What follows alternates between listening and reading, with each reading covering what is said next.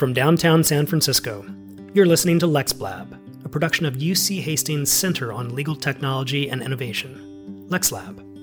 I'm Drew Amerson, the director of LexLab, and in this week's episode, we're joined by Dan Rodriguez, chair of the ABA Center on Innovation's Governing Council. Before that, Dan served as dean of Northwestern's Pritzker School of Law, where he was also the Harold Washington Professor.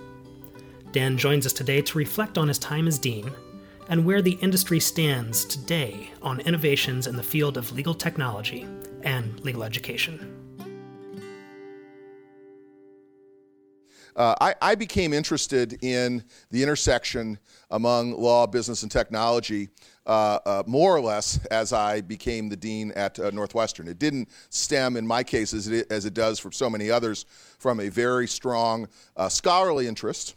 It didn't stem from a vast range of experience in either the technology sector or sort of law and technology sector. And none of that's by way of apology. We all come to these topics with our own background and own interests. In my case, I came to it by observing, by realizing, by understanding. Indeed, that was some of the attraction for me to come back into deaning. I was dean at the University of San Diego in another point in my life. But coming to Northwestern and becoming as dean was because I really wanted to work with colleagues to build something. And I wanted to build something in particular, help build something that really reflected the modern trends in legal practice. I was coming into this role for a time, as many of you will remember, after, call it the crash, the adjustment, things weren't great and rosy with respect to the legal profession and opportunities for law graduates. And sort of we had a kick in the pants, let's just put it that way, I think in legal education generally, to think about ways in which we could better prepare our students and graduates for a changing dynamic profession. We could help our students get jobs, to be more blunt. And we would also arrest what was and was going to be for the next several years a long, slow, steady decline in interest in law schools. So it was, as it were, a perfect storm. And we realized at our law school, like so many other folks did at their law schools, that there needed to be some systematic change. And so I embarked on a sort of a multi-year strategy, again in collaboration with many stakeholders, to really think about thinking seriously about how we could adapt and change with respect to our curriculum and programs. And in particular, to finally get to the point, in particular, see how we could leverage the changing role of technology in society, in the economy, in law, in a way that would benefit our law school and benefit the legal profession generally. So it's from that vantage point that I spent a number of years working on developing initiatives and programs, some of which I'll talk about, but I don't want this to be an infomercial so much as maybe a broader sense of some trends in legal education, of which the law school that I know best, my law school, has been a part of, and if I could say unhumbly, in some respects at the cutting edge of, again, joined by other schools, and also talk a little bit about how that might bear on initiatives that are happening here. The slides here are a bit of a crutch.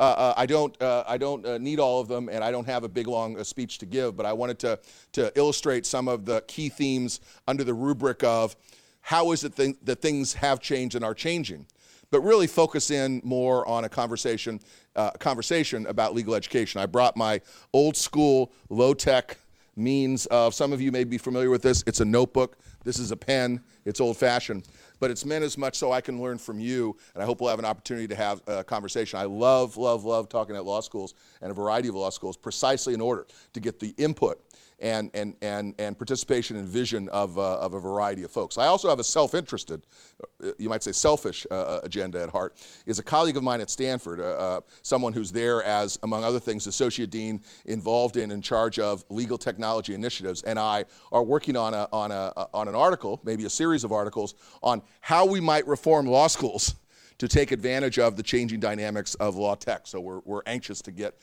input from you all on that theme. So as we say in the law biz, I'm going to ask you to make a stipulation without going through an enormous amount of scaffolding on my part to convince you. And I might ask you to make several stipulations, but here's one. I'd like you to stipulate that technology is changing society in important ways. Duh.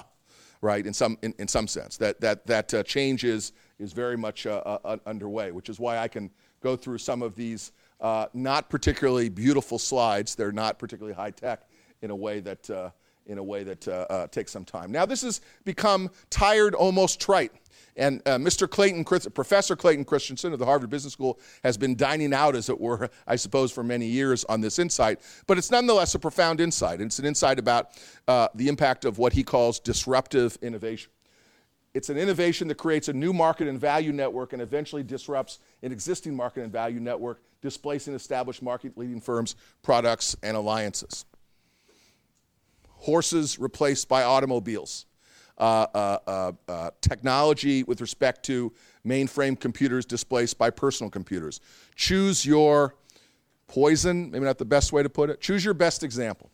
But it's basically a disruptive innovation that is not simply an innovation, a new insight, but something that is marketed and monetized. That's key, in a way that disrupts existing products. So it's not just the horses replaced by the automobile. The automobile puts buggy whip manufacturers out of business. No longer a market, because their whole business model was selling buggy whips to individuals who would be riding horse-drawn carriages. So the disruptive innovation not only impacts the direct mechanism that's being displaced, but also folks that are in the business, consumers and producers, manufacturers, and et cetera, that are affected by this technology. And again, there are, oh wow, this slide was even better the second time around. So again, many examples of disruptors. CV DVDs are replaced by digital media, light bulbs by LEDs. If we had more time, you I'm sure would convince me easily that even is an anachronistic slide. It's about a year old, and maybe there should be some examples on the right hand of the column of those disruptors themselves being disrupted, which of course is exactly the point. This technology moves very quickly, and these disruptive innovations are profound and important. So here's where sort of the stipulation comes in, and we can spend a lot of time on this, but I'd like to sort of pass it by, again, as an assumption that underlies what we want to talk about that's particularly germane to the legal profession and legal education. So can we stipulate that technological change has an enormous impact on the economy?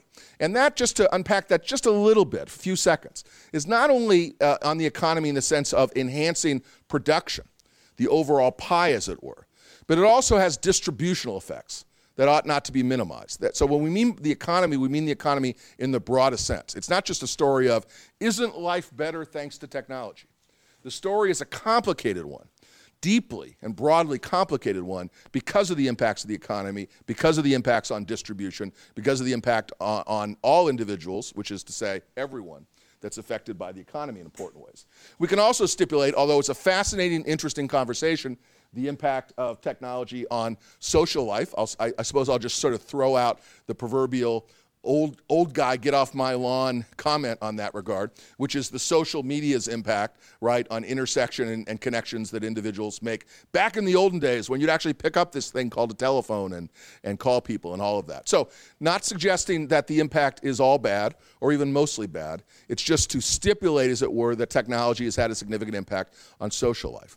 And also on politics. Here I have to give a shout out to a book I'm two-thirds through. Forgive me, it's a new book. There's a wonderful book that's come out by a young political scientist, really a young person, a Brit, named Jamie Susskind, called Future Politics, and I strongly recommend it to you. As it happens, for those of you who have read about technology in the law biz, you may recognize the last name, Richard Susskind, who made his name with a famous, ominously titled book, The End of Lawyers. He did have a question mark after that. And Tomorrow's Lawyer has been an enormously important, impactful voice in the area of law and technology. Jamie is his son and wrote this book called Future Politics, which again is a wonderful a tour through the impact of technological change on politics. So stipulation. And again, this is about the most homely, simplistic chart that you can possibly imagine to summarize an immensely complicated topic, which is essentially to say that one of the significant impacts, as a segue into talking about the legal profession, one of the most significant impacts of technology on the way we do business and think about doing business as future lawyers or current lawyers is because of the availability of data, big data, and what we do with that data. Something that didn't exist before. Indeed, even during the period of time, not that long ago, but several years ago, in which computing power was sky high, not as high as it is now, but in which the capacity of computers was enormous and immense. Still, progress couldn't truly be made, or at least at the exponential rate as it is now, because of the absence of the availability of big data, and thus the difficult puzzle of what exactly to do with it. But now we have statistics and statistical abilities, the capacity to develop various algorithms to solve or address a number of myriad kinds of problems, again, for better or worse. We have machine learning and artificial intelligence that overlap and are not exactly identical. In some ways, in terms of law and the impact on law, for reasons we could discuss, it's really machine learning, the capacity of machines with the availability of big data and computing, supercomputing power to develop a variety of data and translate that into information that we could utilize as lawyers, as clients, as individuals in business. That reflects a significant amount of progress. But no doubt, within each of those cells is captured a variety of aspects and elements of technology, which some of you in this room know much better than I could, or than most of your classmates could. But so I hope you'll trust me in saying that all of these have made a significant impact. This is just a point, even if you haven't seen the chart, you get the gist of it, which is the impact of Moore's law, the computing, the kind of the constant exponential increase in computing power. And I'm sorry, it's just to say that the development and the move from way back when, we're talking here about the beginning of the 20th century, from an analytical engine to, I can't even read what that is, to IBM tabulator, right, happens, and just notice the direction of movement. So it takes a bunch of years to get from this to this. The point is, you have an exponential increase in a very short period of time. So from the development of the Apple Macintosh, which I'm old enough to remember when it was rolled out, right, from 1984, remember the ad, one-time ad on the Super Bowl, 1984, to this unbelievable integrated circuit power is a fairly short period of time. Computing improves rapidly is the takeaway message and the point. And it underscores a lot of the impact that big data and machine learning, predictive analytics can and does yield. So what does it disrupt? Come back to the metaphor of disruptive innovation. What in particular does technology disrupt from the vantage point of our topic here, which is the law? Okay, it disrupts a lot of things, but let's start to get a focus in on the law. One thing is, it disrupts legal subjects. To get a little academic-y on us all, it disrupts legal subjects, how we think about legal subjects. So you've all been in various times, maybe some of you are experiencing it as we speak, going through the core of the curriculum in law school. And what's remarkable in some ways, and I'm saying remarkable in a neutral way, maybe it's a remarkably good thing, maybe it's a remarkably awful thing, is you could, as my torts professor used to say, go back in time and wake up, out of a sound sleep, a lawyer from 1930, okay, and say, hey, what are you studying in law school in order to have your foundational core understanding of what it means to be a lawyer? And what that person would mumble out of a sound sleep is, well, I'm taking a course in torts and property and civil procedure, and basically doing the same stuff that we're doing 80 years later.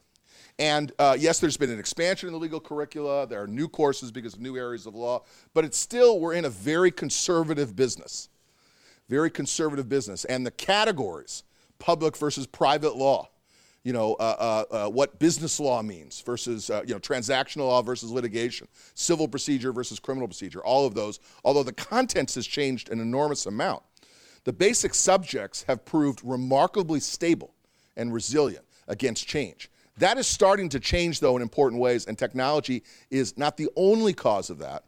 The imagination of legal educators is part of that. Student demand is part of that. What law firms are demanding is part of that. But technology is a big part of that, which is this point.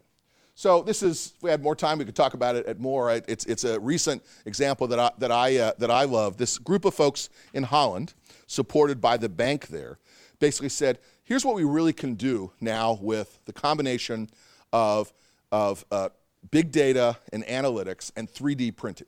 We can make, in a lab, basically, a painting that doesn't just look a lot like a Rembrandt, but actually is identical for all intents and purposes in the kind of paint, in the kind of style, etc., that couldn't be discerned from an expert, other than if the expert knew just exactly what Rembrandt had painted.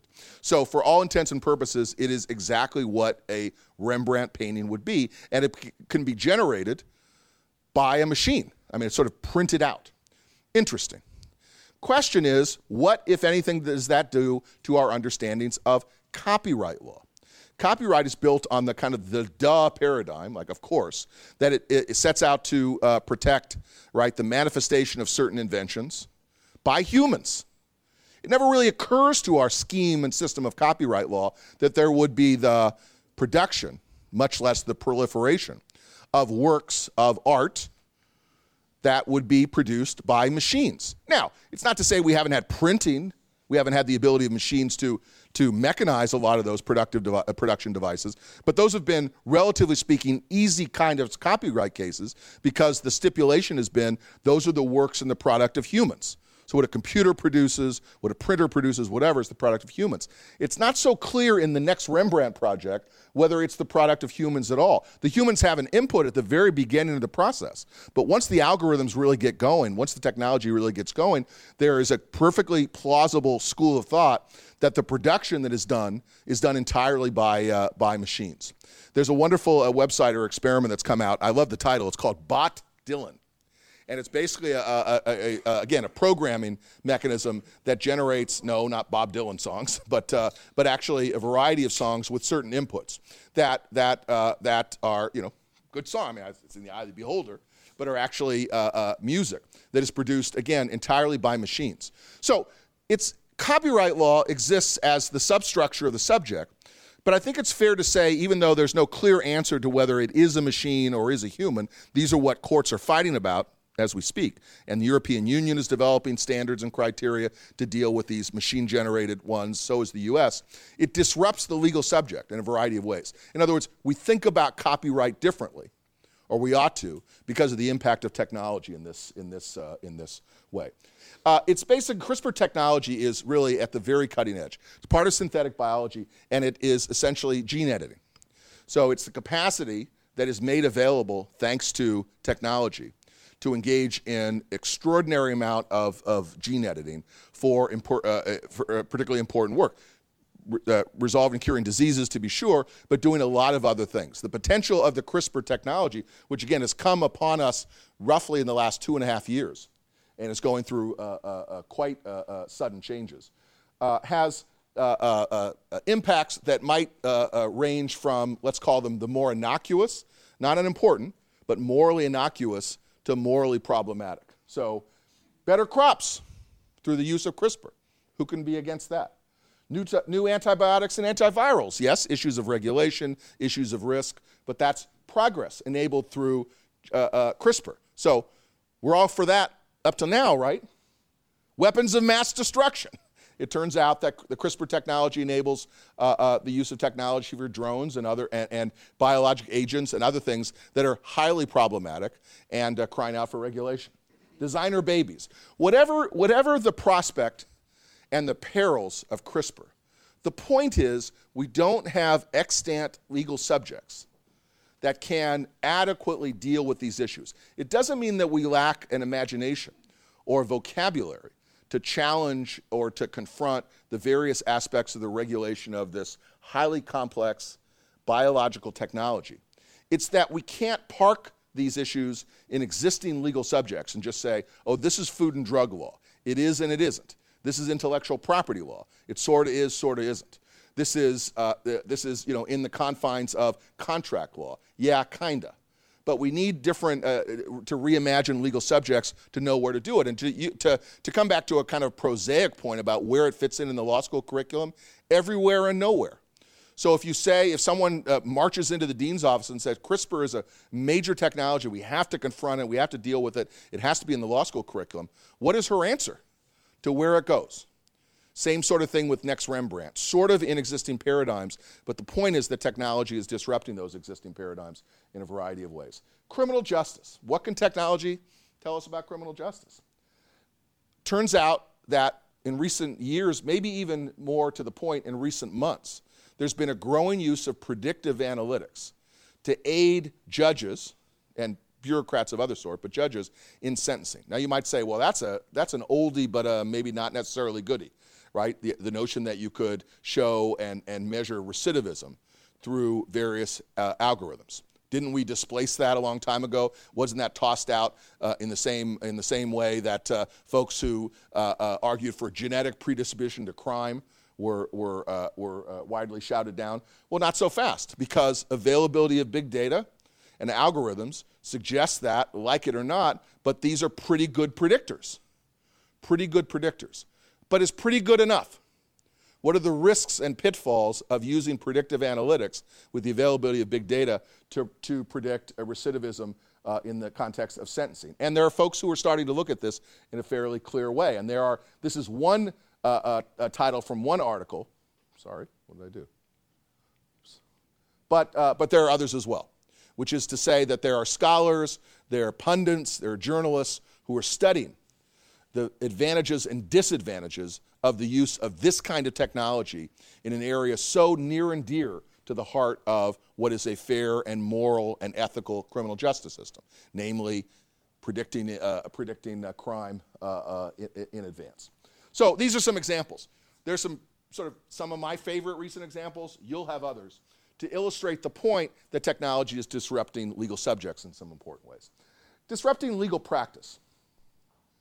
This is just a wholly arbitrary list that fits on one slide that really deserves 300 slides to illustrate this point.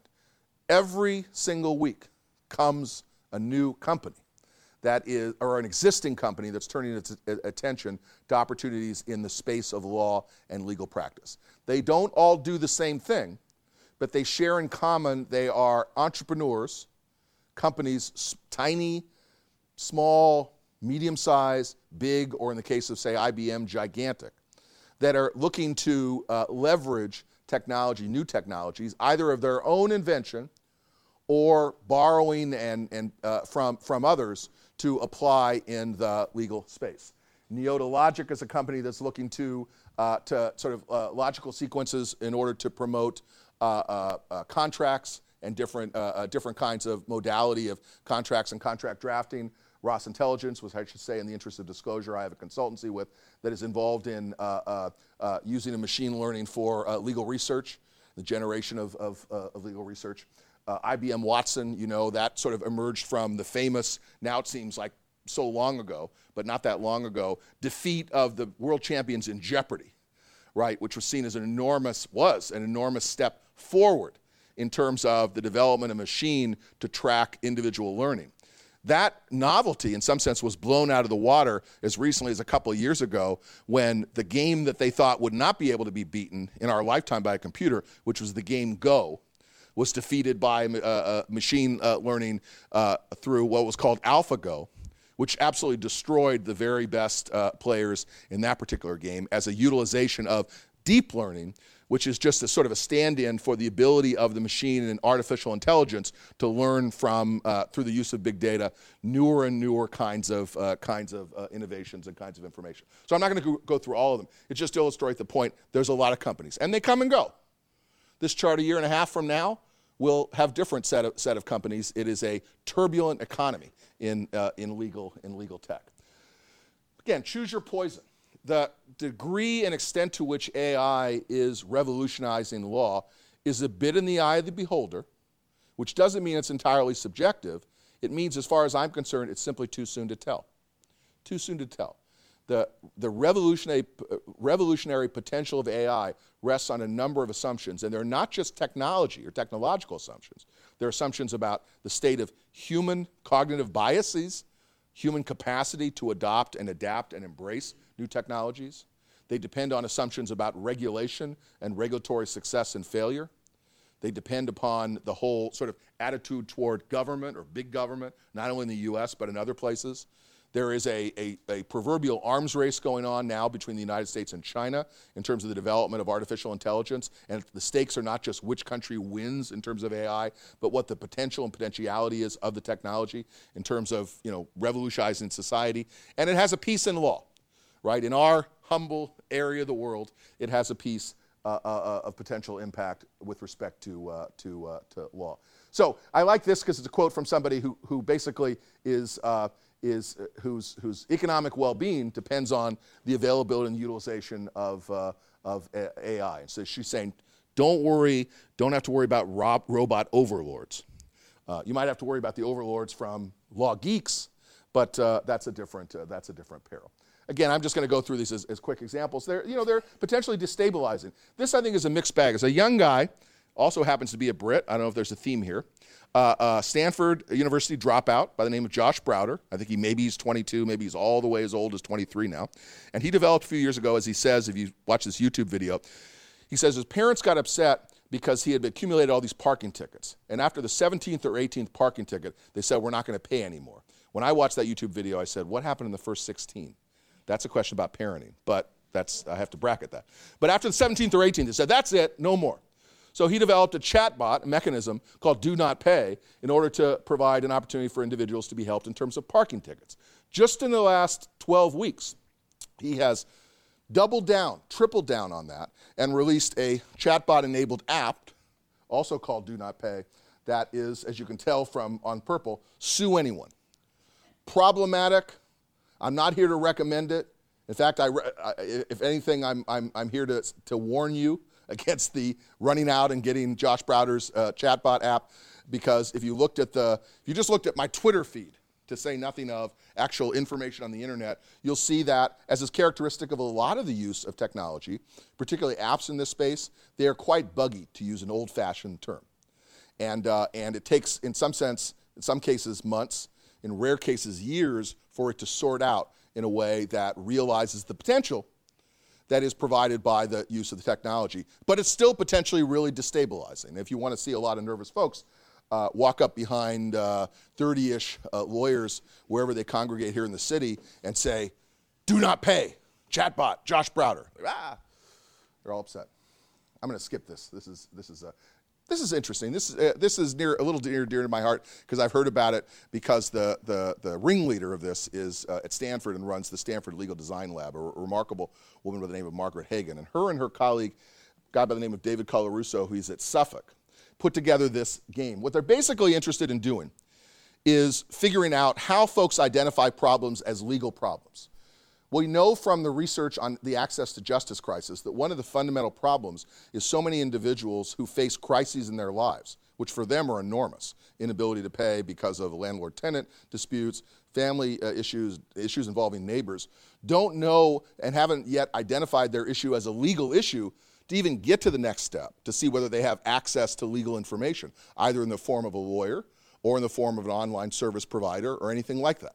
So what Margaret and David are looking to do is to use gamification, sort of all the rage, games, to develop a database that will really tell us and inform us how folks identify issues as legal problems or not legal problems. And I'll just throw this out as a question, see if any of you know this. They had to find like a big database of folks asking questions generally about, hey, I've got this jerk who's living next door to me, and he's got a big vicious dog, whatever.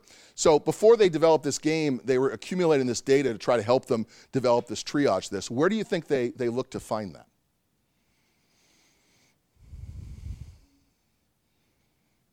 Based on your Reddit. Who said that? Reddit. Maybe you knew, so maybe you cheated. But I was repeating what somebody else said. Okay. But it's really interesting. One's instinct might be, they went to the courthouse and talked to people as they were leaving the courthouse or anything like that. No, Reddit, which accumulates for all the other goofy things it does, accumulates this massive database, right, of individuals who write these questions. So anyway, Learned Hands, when I heard about this, I thought the great Judge Learned Hands probably turning over at his grave and having his name referred to in this. But Learned Hands is a way of developing a game that generates an enormous amount of information that will help us learn about what are identified as legal problems. Again, many examples of the use of technology to disrupt legal practice. Let me quickly talk about, disrupting legal subjects, disrupting legal practice, and let me just pause as a segue to this. Notice what I hadn't mentioned, because 6 or 7 years ago, this seems so important. Now that it's so commonplace as to be too mundane to talk about, and I'm talking about things like e-discovery. Now it's just done. What was exotic 6 years ago? Oh my God, said Morrison and Forster, we're starting to use this new technology, e-discovery, which basically means you can go in, take all of these documents, use an algorithm, and use predictive analytics so that you can just look through some of the documents rather than 10,000 or 100,000 documents. You need fewer lawyers and the use of technology. Now it's positively malpractice if you don't use, and hugely inefficient if you don't use some amount of e-discovery. Or here's another example. ODR used to be really fancy. We talked about online dispute resolution. It's still very important, just as e-discovery is very important, but it is commonplace. So the use of technology to destabilize law that maybe 10 years ago folks would say, well, that's never going to catch on. No court would allow e-discovery. ODR, that's not going to catch on. No folks would utilize that, is just basically the practice of law in various ways. It's like a conversation 30 years ago when folks said, there's this thing called Lexis and Westlaw. You have no idea what it's going to rock your world. Well, it did in some important ways. Now it's just doing legal research. Apologies to law librarians out there. It's part of doing legal research. How's that? So destabilizing law. Just what destabilizes law? Here's the question. What in technology is significantly destabilizing law and legal practice? Availability of data. I've said that any number of times. Legal information, including legal information retrieval, how we do legal research in whatever form it takes and for whatever purpose, the evaluation of legal information. So here's an example. A company out of Stanford that has since been bought up by Lexis called Lex Machina was created for the purpose of enabling individuals to predict outcomes in patent cases. By accumulating an enormous amount of data, it would provide information for individuals to use, for better or worse, in predicting outcomes that looked pretty good, despite efforts on the part of the federal courts through PACER and other devices to shield that information, despite the risk that individuals would misuse that information, despite the crankiness of judges who said, I'm not an automaton, you can't predict the outcome, I decide every case originally, tabula rasa. The fact is that turned out to be an enormously impactful technology in changing the way in which we think about and use legal information. Performance institutions, which is sort of an overly clever vernacular that I use to describe the kinds of institutions that are involved in the law. Courts, businesses, administrative agencies, all the kinds of entities that we evaluate and measure as performing certain tasks. Business models. We haven't talked a lot about this to now, although I'm sure you've thought about this, which is to what extent does it change the organization of the modern law firm? To what extent does it change the organization of a company through the use and the availability of technology and regulation? A topic that's near and dear to my heart and the heart of so many others is, what do we do about it? How do we think about it in this context? I want to now get a little up on a soapbox. I think the use of technology, available technology and potential technology, has the prospect of doing something that I believe is enormously impactful and good and needs to be done, which is democratizing law, making it more readily available. Not only democratizing what lawyers do, but democratizing the provision and availability of legal services. I don't want to be Pollyannish about it. That's not why the Neotologics of the world are in business, but it does represent a broadening and widening of the pie in a world in which we know there's an enormous access to justice crisis. Now, it does, here's the risk, and here we start introducing some topics about legal education. It does represent a potential risk, maybe a threat, maybe even an existential threat to the model of what we do in the 200-plus American law schools. Democratizing law may not be good, wait for it, for the well-being of lawyers. But it's good for society, and that it's potentially good for society, and that should be attended to. So, the move, it helps accelerate the move. It doesn't do it on its own, but the availability and the use of technology helps accelerate the move from traditional lawyering, which, by the way, in the American regime, only lawyers can do, credentialed lawyers can do, to the provision of legal services provided by lawyers and non-lawyers alike. It means that access to justice is access to the tools of advocacy, of representation from the individuals and to the individuals themselves. And it means that, last but not least, legal practice is not just about lawyers anymore. This is forgive me for this very short infomercial. I said there won't be a lot of infomercials, but here's one. One initiative that we've undertaken at Northwestern, and I'm happy to be at Hastings because I understand that Hastings also was on the forefront of this. We're two of the few schools that can be said that we have as part of our educational model and business model, your law school, my law school, educating folks who are not aspiring to be lawyers as part and parcel of what we do. Not just as a small appendage, but a significant part of what we do. What we do at Northwestern is, through this Master of Science in Law, we provide a larger font when we educate those students, and I provide it to you now, but basically business-centered legal training for individuals who aspire to be great clients, great entrepreneurs, great citizens. They all share in common they have STEM backgrounds, so it's a technology-focused program. But it's a way we see it as helping in the democratization of law. I love the quote. I always tell my team, we're not here to solve legal problems. This is the GC of Uber. We're here to solve business problems. So the lines, the silos between what a business person does in the C-suite and what a lawyer does in the GC's office is starting to break down. And that's a good thing, that law is seen as a species of management and management is a species of law. So the lawyer is not the proverbial abominable no man. No, can't do that. Here I'm standing in the way of progress, which is, of course, hyperbole anyway, but nonetheless captures an image of lawyers among folks in the business sector. Just ask around.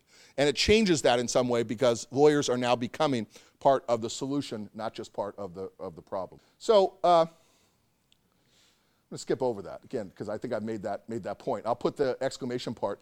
Yeah, this is the part where it represents maybe a threat and in some folks' minds an existential threat to our way of doing business because it might portend the end of the guild. Let's think about it for a moment. Only two of the three great professions, there are a lot of professions, but you think of law, medicine, business. Two of the three, law and medicine, require you to have a very specific credential in order to do your work. You have to have an M, at the very least. You have to have more than that. At the very least, you have to have an MD to qualify to be a doctor. At the very least, you have to, in the U.S., have a JD to qualify to be a lawyer, in addition to other credentialing. Oh, and by the way, what it means to have a JD means something quite specific. It ain't a one-year task. It ain't a 1.5-year task. It's a 3-year task from in 49 of the 50 states. Yeah, 49 of the 50 states from an ABA-accredited law school in order to qualify you to provide legal services, right, to be a lawyer. That's starting to become destabilized in an important way. Again, I can say this even though I've spent my entire career in law schools and legal education. No, do not pass go, do not collect $200, do not detour. Entire career in legal education. Educating folks for the JD that is going to become anachronistic. We are going to live in our lifetimes through a period in which that guild will become at least destabilized, if not ending all together. I say moonshot, not to get too, again, a little carried away, but what we're really aspiring to do through the use of technology. 80% of the population are underserved or unserved by lawyers.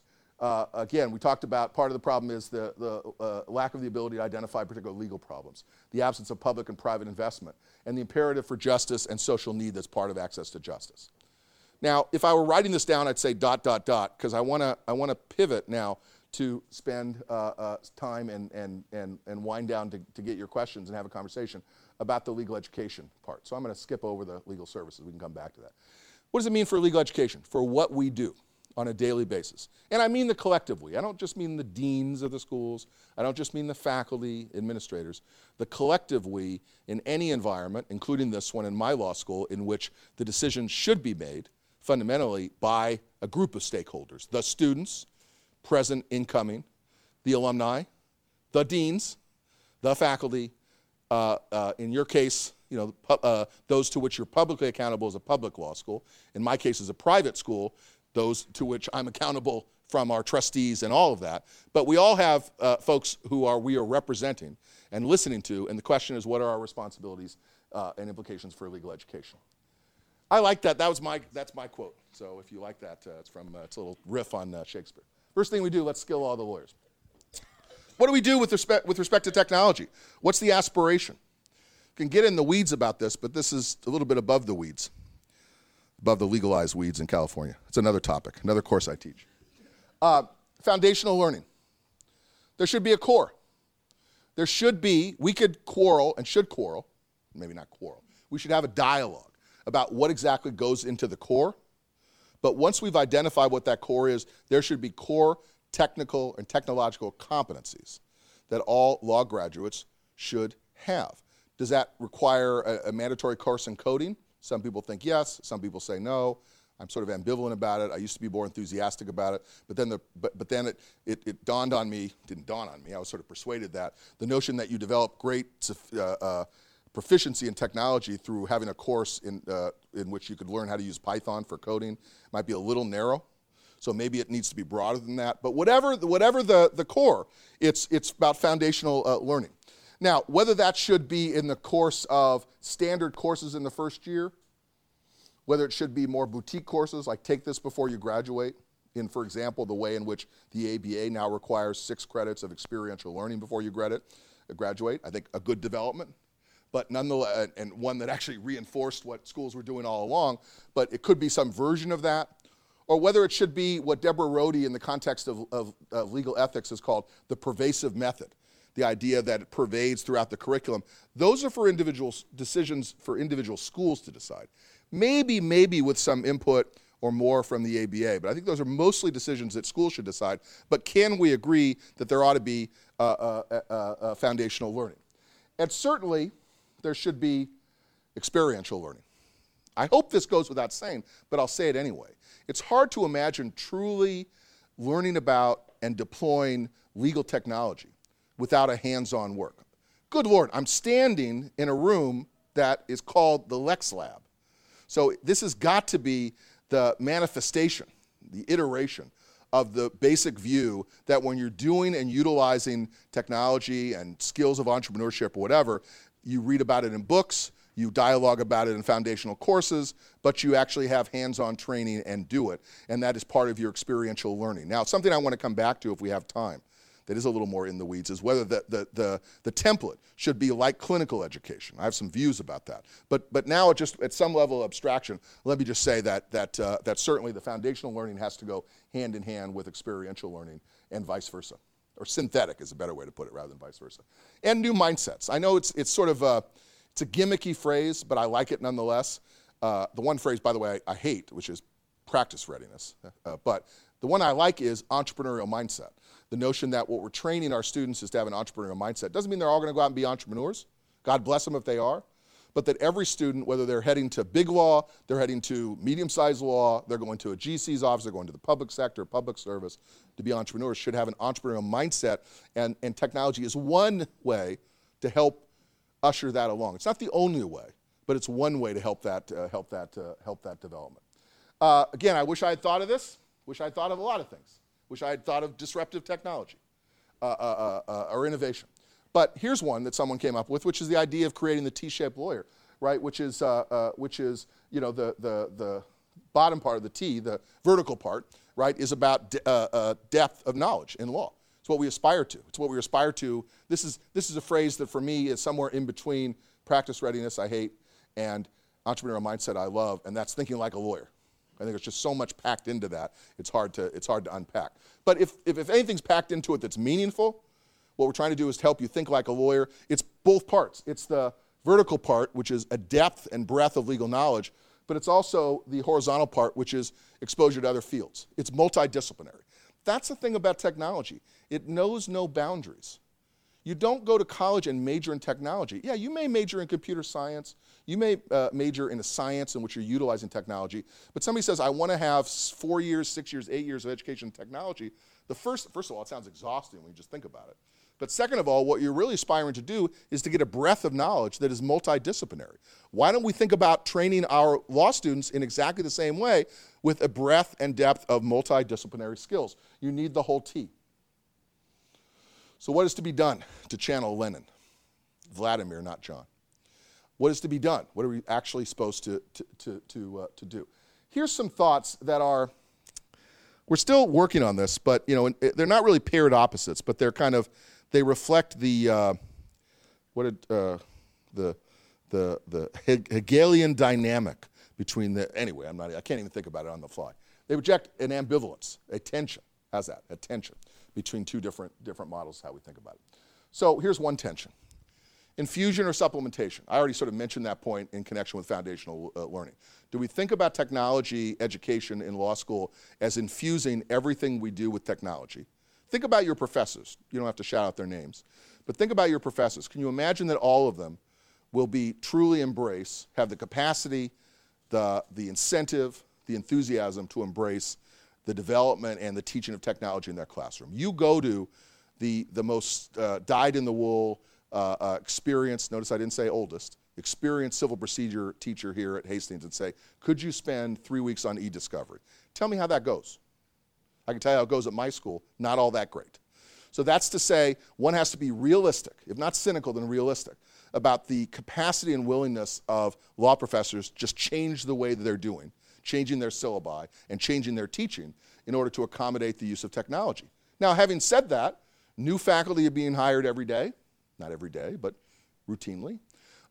You can teach old dogs new tricks. I'm an example of that. Others are as well. You can think about developing your curricula and courses to adapt to new understandings. So you can see a certain amount of infusion throughout the curriculum. But it's tempting to think about supplementation, doing what you're doing and adding to it. So a number of schools have experimented with certificate programs. Maybe that's part of the answer. So you're certified, as it were, in having more expertise in legal technology. Some are looking to replace some of the electives in what's often called the vast wasteland of the third year. I'm sure it's not that way here, but it's said about some law schools, what are we actually figuring out what to do in that last semester year of law school? Maybe an answer is developing a much more robust connection to technology. So I'm not here to provide the answer or even to suggest or gesture toward an answer. These are the kinds of tensions and the issues that schools are struggling with every day. Including schools, I'll use the example of Stanford, not a school I teach at other than as a visitor, but a school that has an array, a wealth. When you think about Stanford, I think about wealth. A wealth of technology and technology resources and all of that. They wring their hands, I can tell you, about whether or not they should think about legal technology as mainly a matter of infusion or supplementation. This is maybe something I obsess about more than I would commend you to obsess about, but I just want to call it out, which is who gets to decide? How are these choices made? At Northwestern, I will say for better or worse, a lot of these decisions were driven from the top. Not because I was some great seer, but because I was dead set and focused like a laser beam on enhancing technology initiatives in the law school, and I told them that from the very beginning, so it's sort of like what you see is what you get. Number two is I had the backing, very strong support and backing from the university. And so a wealth of support from key university leadership, deans of engineering, business, the provost and all of that. That was hugely helpful. Third, we were able to raise a lot of money from alums and others in order to support. Nothing that succeeds in expanding the scope of wonderful initiatives than having some money to support it. Fourth, it was a very top-down institution. Very, very strong dean. Not every institution's like this. Not every institution should be like this. Maybe even my institution shouldn't have been like this. But it enabled a lot of these initiatives to be created by the dean. If, as is the case in most other law schools, it's squishier than that, it's more complex than that, it's more democratic than that, then you have to look for where the leadership provides. I want to say, because I get the sense that there are a number of students here in the room, I'm just guessing. I want to say, don't minimize student activism. I remember my years at Berkeley. I remember people sitting in the dean's office. I remember, those are the halcyon days of student protest. No, I didn't go there in the 60s, but it's the Bay Area. What can I say? I always came away from that experience with a strong sense of the value of student activism, student demands. Tell the deans and the faculty members what should be provided in terms of the curriculum. You may only get 40% of what you demand, but that's 40% of what you got if you didn't demand it. So just as all of those pressures, other kinds of pressures not related to technology, are pushed and propelled by students and by alums, often, not always, by fairly recent alums, so too I think the same story should exist in technology. Don't let the law schools off the hook in terms of pushing for what you think is valuable in that regard. Rethinking the verticals is an opaque way to make this point. You have to think about what you're actually teaching in terms of the structure of technology. It's not enough to say we have a technology-focused curriculum. If you are, for example, think, as I do, that the fulcrum of a lot of law tech education is about the utilization of big data, that drives a lot of these initiatives like machine learning, like blockchain, like a variety of other information retrieval and all of that. Then you want students to be exposed to the use of big data. That's part of the vertical. If instead you think that you want to put all of your chips on the table for AI, because you really think that AI is going to revolutionize law in a fundamental, profound way, and that you want your school to be known as the AI school, okay, then that is one of the verticals that is propelled by that. I mentioned several slides ago and several minutes ago the work in criminal justice and algorithms and algorithmic bias, which has become a big issue. That is still awaiting a law school, to really tackle those particular issues. It's found in pockets of the media, but not so much in legal scholarship, not so much in the curriculum, not so much in particular schools. That's an opportunity that awaits. So rethinking the verticals is part of it. Now this is, I got to give credit to David Engstrom. He thought of this that I didn't, but he said, here's the puzzle we have at Stanford. So we got all these folks who are interested in AI, students, we need more AI in the curriculum, we need more AI. What exactly does that mean? Is it you're teaching about AI of law, which is what we've been talking about, sort of the way in which AI affects the practice of law and the thinking about law, okay? Then that's sort of a law course, but it's more like the use of technology and applying it to a variety of areas of law.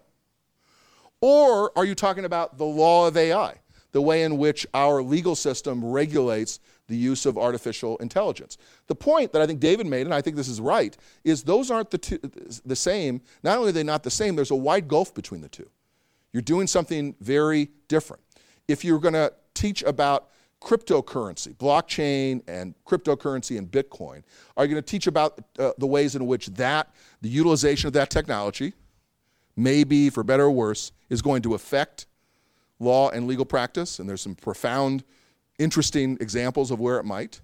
Or is it more important to teach a course about how the law might regulate, ought to regulate, does regulate the use of Bitcoin, the use of cryptocurrency and all of that? And you could say, well, you should do all of that. But you're probably talking about a different faculty. And you're probably talking about different expertise in order to utilize it from that vantage point. And the last point is about that I dwell on quite a bit, and that is pervasive uncertainty in the temporal puzzle, which, just to put it in simpler terms, means that technology changes awfully quickly. And the odd thing, the reality of a law school curriculum and a law school faculty is it's a conservative venture. We don't bring in faculty and say, oh, you're the cutting edge of technology. We look forward to 6 valuable years of your service, and then we're going to kick you out because there'll be something new going on after 6 years. We don't, by and large, do that. We probably do that to some faculty of some status altogether unreasonably. That's another discussion. But that's generally not the model. Nor do we do that with respect to the curriculum. Here's the first-year curriculum for the next 4 years. Please note that it's sunsetted, and after 4 years, we're going to do something very different. So we don't do that. We would laugh at that because we want to have solidity, the security, the stability that what we're teaching entails, the enduring quality of teaching people how to think like a lawyer. But is that reasonable or realistic in an era in which the technology is changing so incredibly quickly?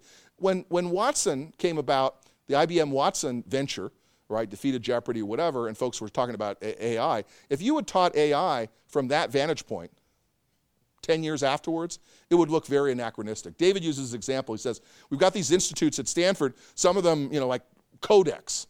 That's fine because it's just kind of gimmicky, and what the hell does Codex mean? But he says, we also have a Center for the Internet and Society. He says, that's only a couple steps better than the Center for the World Wide Web or the Center for the Information Superhighway. The point is, those are anachronistic. I know, that's funny, right? I mean, you can think about that as what is Center for Internet Society. It seems almost quaint. But that's the challenge when you create a center. You create a center for blockchain, come back to me in 2 years when everybody says, remember when everybody was talking about blockchain? Ha, ha, ha. Oh, well, Hastings has a center on that. Bah! So you have to think about that in terms of the rethinking of the verticals. Now, I'm out of slides, and I'm out of time, and I want to open for Q&A, but I have a couple thoughts I just want to, in the old-fashioned non-slide way, I'll keep the mic, that I wanted to mention and sort of leave you with in terms of my presentation in chief, all about legal education. one can hear what I and others say, folks who are more futuristic, more eloquent than I am about the use of technology and all of that. One can hear that as communicating the message, wow, in law school right now, in legal education, things seem pretty unstable. This is a story about instability, disruption, destabilization, instability in our enterprise, and that's problematic. Maybe I should think twice about going to law school now. Maybe I should think twice of going to a law school that has sort of embedded priorities and commitments in one particular place. Maybe I should be worried about job prospects because you're telling me that the world's unstable. I don't know this law firm or this legal organization is going to be around in a few years. That's not what I believe, and it's not the message that I'm looking to communicate. I prefer to instability dynamic. I think the world is changing in ways that are incredibly dynamic and are in legal education as well, which doesn't mean that it's that things are unstable or destabilized. Many of the paradigmatic ways in which we teach, how we teach, who teaches, the structures of our enterprise are in fact durable. Doesn't mean they shouldn't be interrogated often. It doesn't mean that they aren't fully diverse and fully eclectic in the ways that are important. But you don't have to move from Moore's law and technology is changing to the conclusion that we're in a world of instability that we just need to basically put our heads in the ground, at least in terms of professional choices, and wait it out. I think that's not the right message. Another thing I want to say, I want to just make sure I get this right, which is why I'm cheating. Collaboration. Allison Drew and I and so many others have talked about this, and I feel, particularly since I've left, I'll be a little autobiographical. As dean, I was and had to be all about Northwestern, 24/7. That's my job. So the extent to which we had, I wouldn't call them trade secrets, but interesting new innovations in areas including law and technology, I would want to develop them internally, as someone would, in an entrepreneurial way, and brand us as being the school that was ahead of the curve in terms of X and Y. And although I pledged and have always pledged in all my years as dean, never to negatively recruit or badmouth or say anything negative about schools, there was always an edge to talking about what we were doing, because the implication was, and another school is not doing that. Well, now that I'm not dean, and even as I was, but particularly now, I see and live the value, to the best of my ability, of collaboration with colleagues in other places. Have enormous fondness and well-being for my employer, Northwestern, not to mention some substantial fondness for my previous employers, but it's a collective endeavor. No school is going to corner the market on modern developments in law and technology. No school is going to own the assets or the resources of any particular bit of technology, right, since most of it now is actually open source, or in any event, law schools aren't owning it. And if some student, by the way, if one of you created the next great app, check the rules from the University of California. Chances are you're going to hand over much of the largesse of that to the owners. Same thing at Northwestern, whatever. So you can't really count on one school basically going off into their basement, as it were, and coming up with the next Microsoft and saying we're the next one. Our value comes in the collaboration and the intersection among a variety of groups. And I've seen it in operation. I'll give you a couple examples. The Learned Hands experiment, this game that I described, is classically a collaboration between two basically law labs, the one at Stanford and one at Suffolk. Two schools from opposite, about as far away as you can get. Two schools, quite frankly, in terms of where they are in the pecking order of law schools, pretty far away from one another, resourced in a very different way. The only thing they share in common is they don't even have the same number of words in their name. They both start with S. So that's an example of collaboration among two very different schools, but toward a common enterprise. We just held a week and a half ago, some of you may have been this diversity hackathon. I say we, it was the diversity lab, the folks who put it together, and it was a wonderful partnership between the diversity lab, Northwestern, and UC Hastings that were involved in working collaboratively on these initiatives. I just got back from a conference 3 weeks ago in Tucson in which I heard a lot about collaborations between the law labs and innovation labs at the University of Arizona and BYU, two very different schools. Right? So I think that's the future: collaboration, cooperation among stakeholders in different kinds of environments. So why don't I stop there and take questions? And I'm happy to do that. You've been listening to LexBlab, recorded live during our bi-weekly Lunch and Learn sessions at the LexLab Legal Tech Innovation Center. LexLab is UC Hastings' hub for legal technology in San Francisco, featuring a resident startup accelerator, regular panel discussions, and legal resources for entrepreneurs. To learn more about LexLab or to attend a Lunch and Learn session in person, visit us online at lexlab.uchastings.edu. I have the mic. I'll open up the Q&A. So thank you so much, Dean Rodriguez. Sure. This was really some great thought-provoking stuff. I wanted to ask a question. One theme that I've seen you thinking about quite a bit is the danger of siloing. Siloing, yes. Siloing of professions between the business school and the law school. Siloing of practice within law. So the copyright lawyers needing to think about the ethics of what's happening. And you've raised the point that we need to think in interdisciplinary ways. And I know that you said that you're not going to give us the answers here. Yep. And a lot of the work is just raising that question. But I do want to push you a bit on that and bring it to the context of UC Hastings, right? Mm-hmm. So we have a unique situation here. We're a standalone school. Mm-hmm. We don't have a CS department. We don't have a business school. Yep. As we are trying to figure out how to educate our students and get them ready for this interdisciplinary world, what are the things we should be thinking about? How should we be approaching that? So I'm going to say two things that seem, thank you for that question. I have thought about that, and I've actually talked to, not Hastings in particular, but some deans and leaders of standalone law schools. There are a handful, of course, in the United States that as you say, reflect different circumstances in terms of their where they are or not in a university setting, or in the case of Northwestern, in a research university setting. So two issues that seem to cut in opposite directions. Number one, because by its very nature, the very nature of the school, you don't have other departments, you don't have other, you're a standalone law school. You have the opportunity, I don't want to say the obligation because that's heavy-handed, but you have certainly the opportunity and the incentive to develop the capacity for a lot of this multidisciplinarity within the scope of the school. Now, I'm aware of resource challenges that we all face, and aware of the best not being the enemy of the good. So it's not you wouldn't want to hear me say hire 10 computer scientists, right, to come in and enrich the faculty. I'd like to, I try that out on David Fagman. He's like, great, thanks. You give me $30 million and I'll do that. So the challenge though is real, but it's not insurmountable. You can.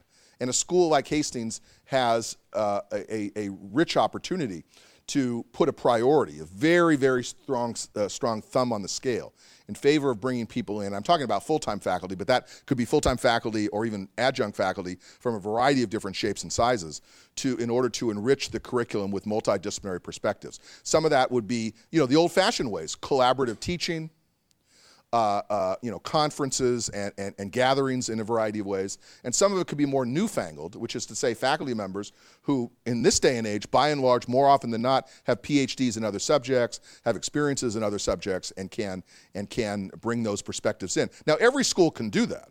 But in some sense, a school that is nested in a research university might actually be a little lazy about that because they can figure, well, we can always count on the resources from outside. And let's not, here I know I'm preaching to the choir, let's not forget about where you are in the US of A, right? So the opportunity to do that here in the Bay Area, the most entrepreneurial, innovative part of the planet, not just the United States, is a golden opportunity that a standalone law school in an area of the country I won't mention wouldn't be able to do.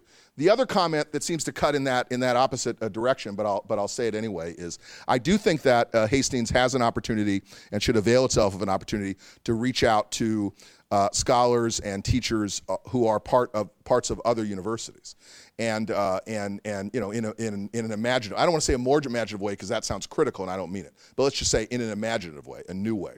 And I found that, and you have in some ways, I'll say this, you might have an opportunity to do that in a way that's different than someone at a university. You come. Now, I've never been a provost, but I've worked closely with the provost. There's all the bureaucratic things that stand in the way of collaboration boggle the mind. To get academic credit for a student who's taking a course that is cross-listed in 2 departments, to have a co-appointed faculty member, to figure out the resource distribution of tuition money, all of that can be absolutely exhausting. The fact that UC Berkeley, where I was for a number of years, doesn't have as many collaborations is not reflective of the fact that there aren't interesting collaborations possible across campus. Good Lord, if you've ever been on campus, we are about 50 feet away from the business school. That's not 50 yards away. It's 50 feet away from the business school. We are, just a stone's throw from these other departments. But it's just exhausting when you think about the kinds of collaborations. Hastings can come in, swoop in some ways, and find faculty members who teach at one of these world-class universities. There may be some money involved. There may be some space involved. There may be maybe this and that. But there's some real opportunities to leverage the use of resources and capacity to expand the scope in that particular way. Just one other quick point about silos on this is that, and I appreciate you mentioning that now, I actually have a radical view, and that radical view is a prediction of the future. And I think the prediction of the future, whether it's 20 years from now or it's 80 years from now, I think we'll look back at that time at this era in which we had business schools separate from law schools, separate from all these, and say, well, what was that about? Knowledge is an integrated business. Why should law schools be doing something entirely separate from others? So, yes, sir. Actually, I was in awe of the fact that the last point you made, because that was actually what I was going to come out with, a contrarian view. I run an angel investor fund. I'm an Apple and Cisco alumni. Worked with Steve and helped them get to a serious $200 billion market opportunity. We executed.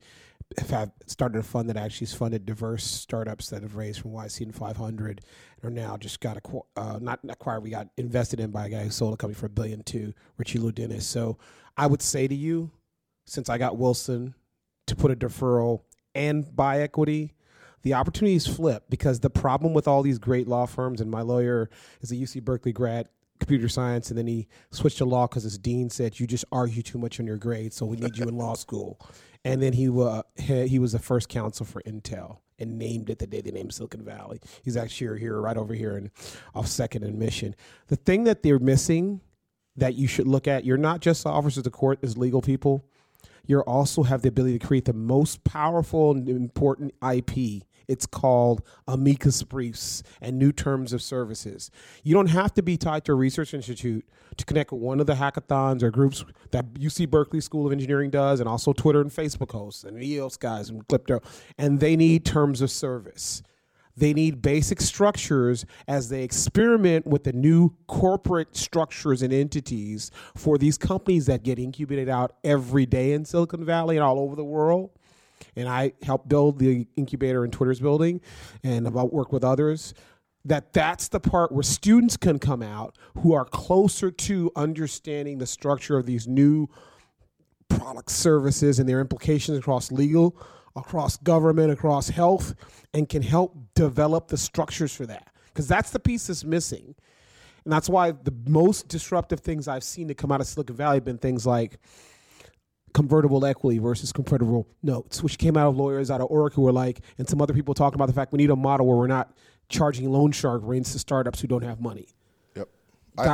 So that's where I think the thing, if there was a period in this last year where there was a practicum requirement where they intern with a startup or with an organization and develop, like we build open source actual processes and protocols where they have to work on a project. You could have representatives from different ones. And in the open source model in Silicon Valley, there's open source law. Well, I'm seeing, thank you for that. I'm seeing from the body language in the front that what they're saying is we're doing some of that. So I think I don't, from my vantage point, I don't disagree with you at all. I think that the challenge, it's not just one, is, and you put your finger on it exactly, is you can build a more innovative program, curriculum, whatever, that's outward facing in the way that you're describing. It's not inward facing, it's outward in terms of service community. Let me make you a constructive suggestion in that regard to answer that question. There is an initiative that is really bubbled up from folks, didn't bubble up from Silicon Valley, although I think it's clearly now attaching itself in important ways there, called the Institute for the Future of Law Practice, iFlip. They got to come up with a better title. But iFlip is built on the paradigm of what law schools are not doing and also not projecting outward. So what they have basically developed is through the structure of a boot camp, post sort of first year, post second year boot camp, and connection with folks in the industry. Yeah. Okay, I have a question. Maybe it's a little bit of reverse of what you're talking about. Agreeing with everything that you've said. Stop right there. I know. At the end, you talked a little bit about things that are going to continue. Could you talk maybe a little bit about the continuities, even amongst all this change, that law students and lawyers can expect to learn at law school? Well, so I think one constant, given the marketplace, is that most law schools, stick by that. I won't define what most means. Most law schools will have at the core, not only near the core, but at the core of the curriculum, initiatives and projects that train students to become very effective at new law firm jobs as legal associates when they graduate from law school. Now, in the case of Northwestern, I could talk about technology and law and technology and startup culture until I'm blue in the face. I know that 75% of our students, when they graduate, are going into big law. That used to be 95% before the crash, but that's still the majority. And so given the choice between going to work for Google or going to work for Kirkland & Ellis, they're probably going to take the latter over the former. And that you can judge that. I have some opinions about that, whatever. Their first job is not their second or third job.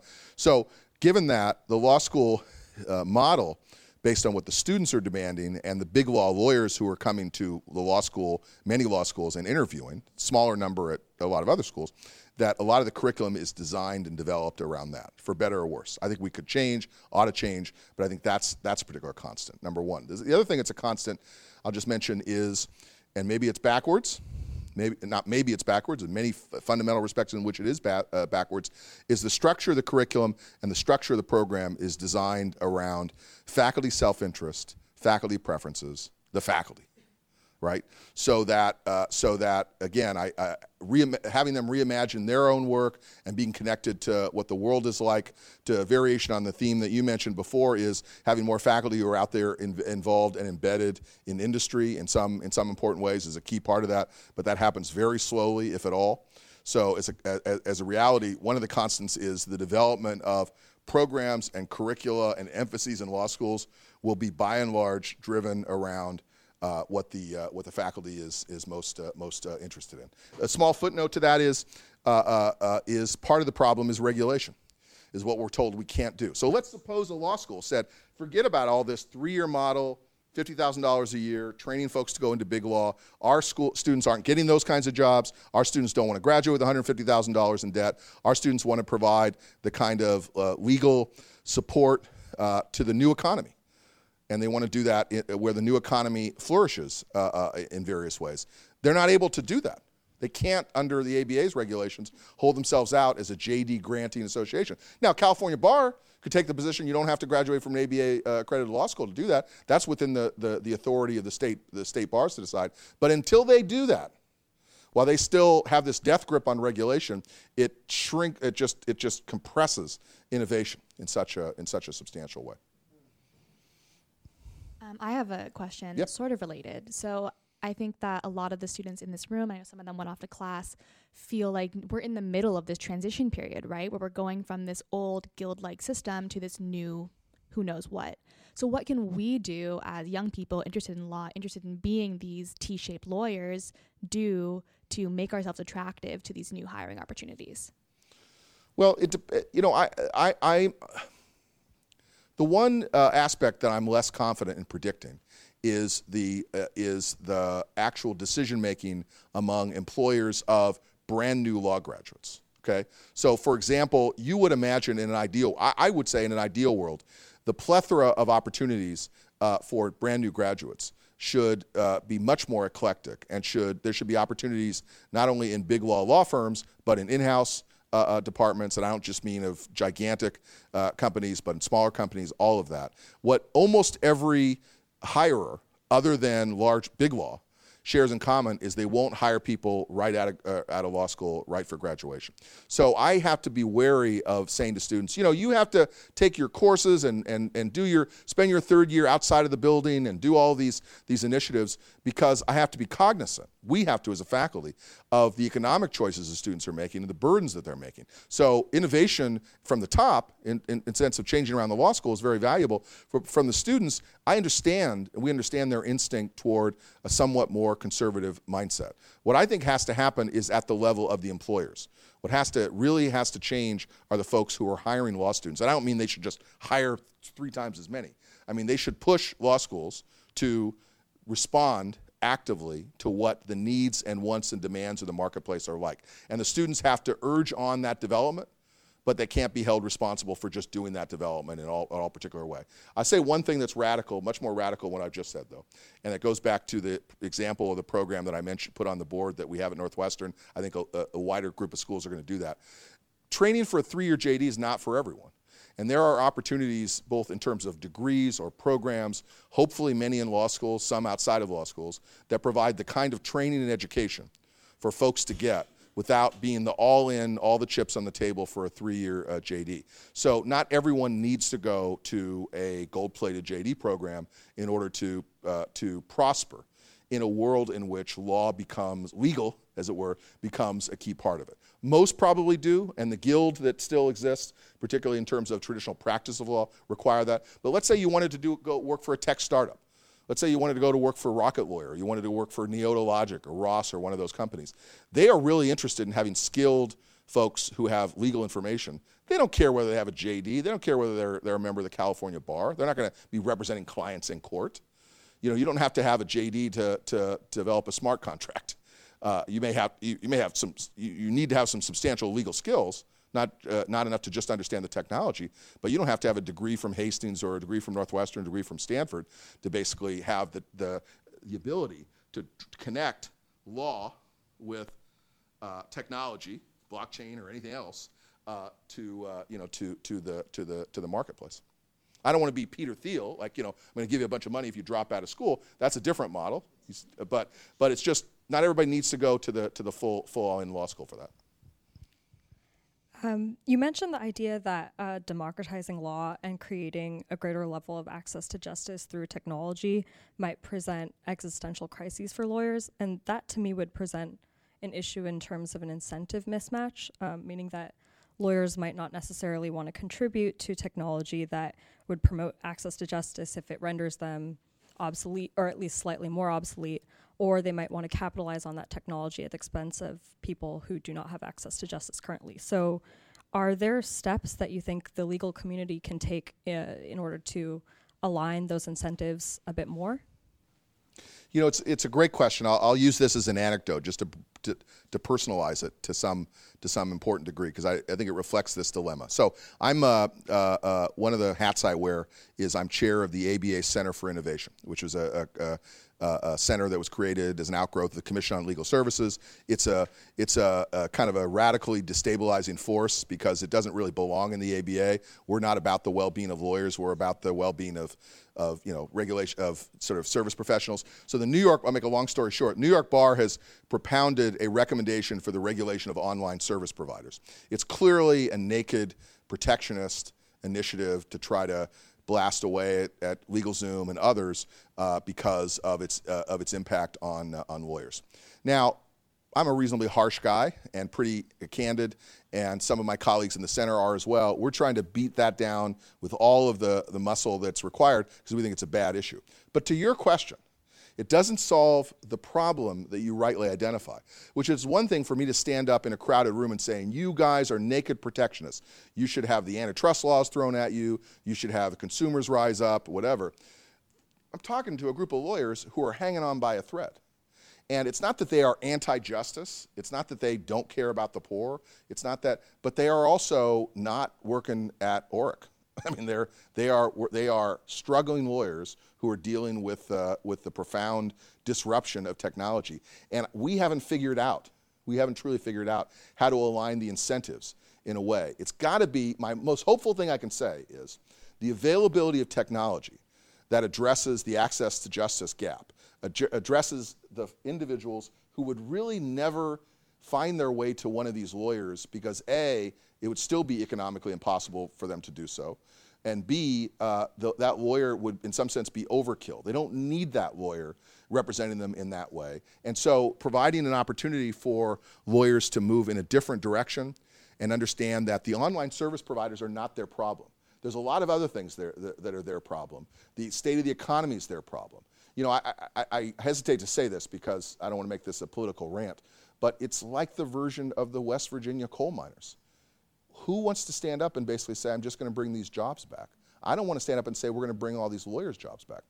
I mean, lawyers are going to be put out of business. And you could say they're put out of business by robots. No, they're put out of business by the state of the economy. And so now we're in a tough stage, because before you get put out of business, folks hang on tooth and nail to keep that from happening. And so that's the sort of struggle we're in. But you're asking exactly the right question. It's not just how to push against protectionism and the Guild. Democratizing law. That's why I say it's an existential. I could say democratizing law. Everybody likes democracy. Oh, democratizing law, that's mom and apple pie. Not if you're a lawyer hanging on by a thread. Not if you're a graduate of law school with $120,000 in debt. Democratizing law, it's like, I'm against that. I'm not in favor of that. I tweeted, I'll just say this, I tweeted out this comment the other day about, which I'm tend to, about, it's really interesting, Pew Charitable Trust is putting all this money into access to justice initiatives, et cetera, and some lawyer wrote me, in my DM, said, was the ABA Ethics Committee going to look into this? Because this sounds like the unauthorized practice of law. He didn't want to send that publicly through a tweet. He wanted to say it privately, because he wanted to remind me of something, which is, it's all good for you, Dean, going out there and talking about it's great access to justice. But I'm a lawyer who makes, $40,000 a year, and be careful before you start celebrating all these technology. Yeah. What's his name? Richard Horning, first counsel for Intel. It's because he was an engineer. He got deferral and he got equity in the company. Wilson was not built off all those fees. It was built off of Apple's IPO, the shares they got, the Google IPO, and the others. And if you're a lawyer, just like people in our MBA programs and PhD programs, who then do an internship, which is really you helping them make sure they're compliant with the law so the money they get in their round doesn't get tied up in court to someone else. That's the fastest, best way to get equity and rev share, except in places like blockchain and others where there's a lot of cash and a lot of regulatory problems. Well, so let me make a suggestion to you, and it's born of agreement with everything you said. You and others of your colleagues need to communicate that message to students at this and other law schools. It's an important message. Exactly. So exactly right. So I'm not saying you are not doing that. I'm saying I'm encouraging you to do just what you're doing, because what students, this is not to blame the students, what law schools are built on is a paradigm of career service, what we call our career strategy office. Hardworking folks, they in some ways have the worst job in law schools. Think about what they're doing, right? So they are working hard to just increase the number of positions taken by students. In many law schools. Yeah, so OCI, Office Career, that's the interviewing paradigm, to encourage students to be chance risk takers in the way that you've described, and using anecdotes of folks who are happy because they've gone off for fortune and fame and all that is a good thing. But it needs to encourage students to take that particular plunge. Easier in a place like California, Northern California, some other parts of the world, because we're risk takers out here. Right? But there's a lot of parts of the world in which, again, I come back to this debt, and I know I'm banging that same drum. It's easy for us to talk about risk-taking, but it's harder when somebody's got $160,000 of debt. Say, oh, you should go work for Y Combinator. So I want to let poor Dean Rodriguez sit nothing down poor about it. No, I enjoyed it. Thank you. I welcome anyone who wants to just stick around. Yeah. We have more food and drink, and we'll be here. Well, and lounge music. And thanks. Let me have the last word if I can. Thanks for all the great work you're doing at LexLab. This is really a tremendous endeavor, a startup in important respects, one that I know is near and dear to the heart of not only constituents of Hastings, many of whom I know, but more to the point, to the ecosystem here in the Bay Area. So you got a great, precious jewel here, and so keep the ping pong table up and all the other stuff here. I know that's the student lounge, but yeah. Thank you. Thanks again to Dan Rodriguez for joining us today.